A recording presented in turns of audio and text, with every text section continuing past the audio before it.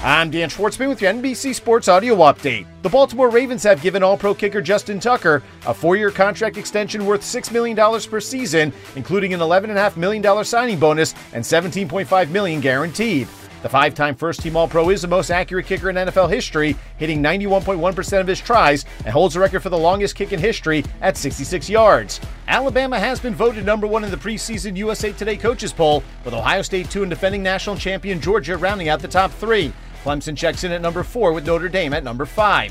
University of Oklahoma assistant head football coach Cal Gundy has resigned after reading aloud a word that he says he should never have said. The longest tenured coach in the Big 12 is the brother of Oklahoma State head coach Mike Gundy and has been a part of the Sooners staff since 1999.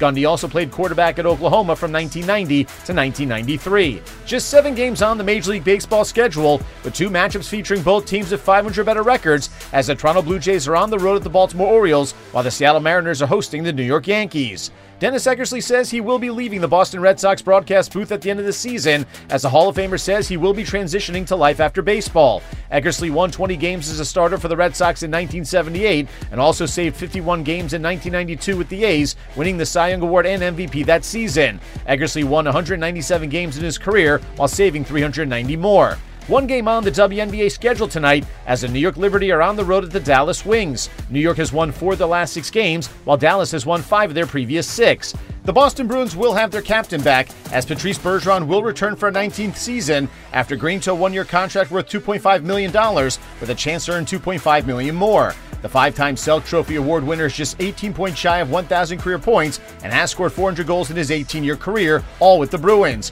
Boston also announcing the return of 15-year vet David Krejci, who played last season in his native Czech Republic.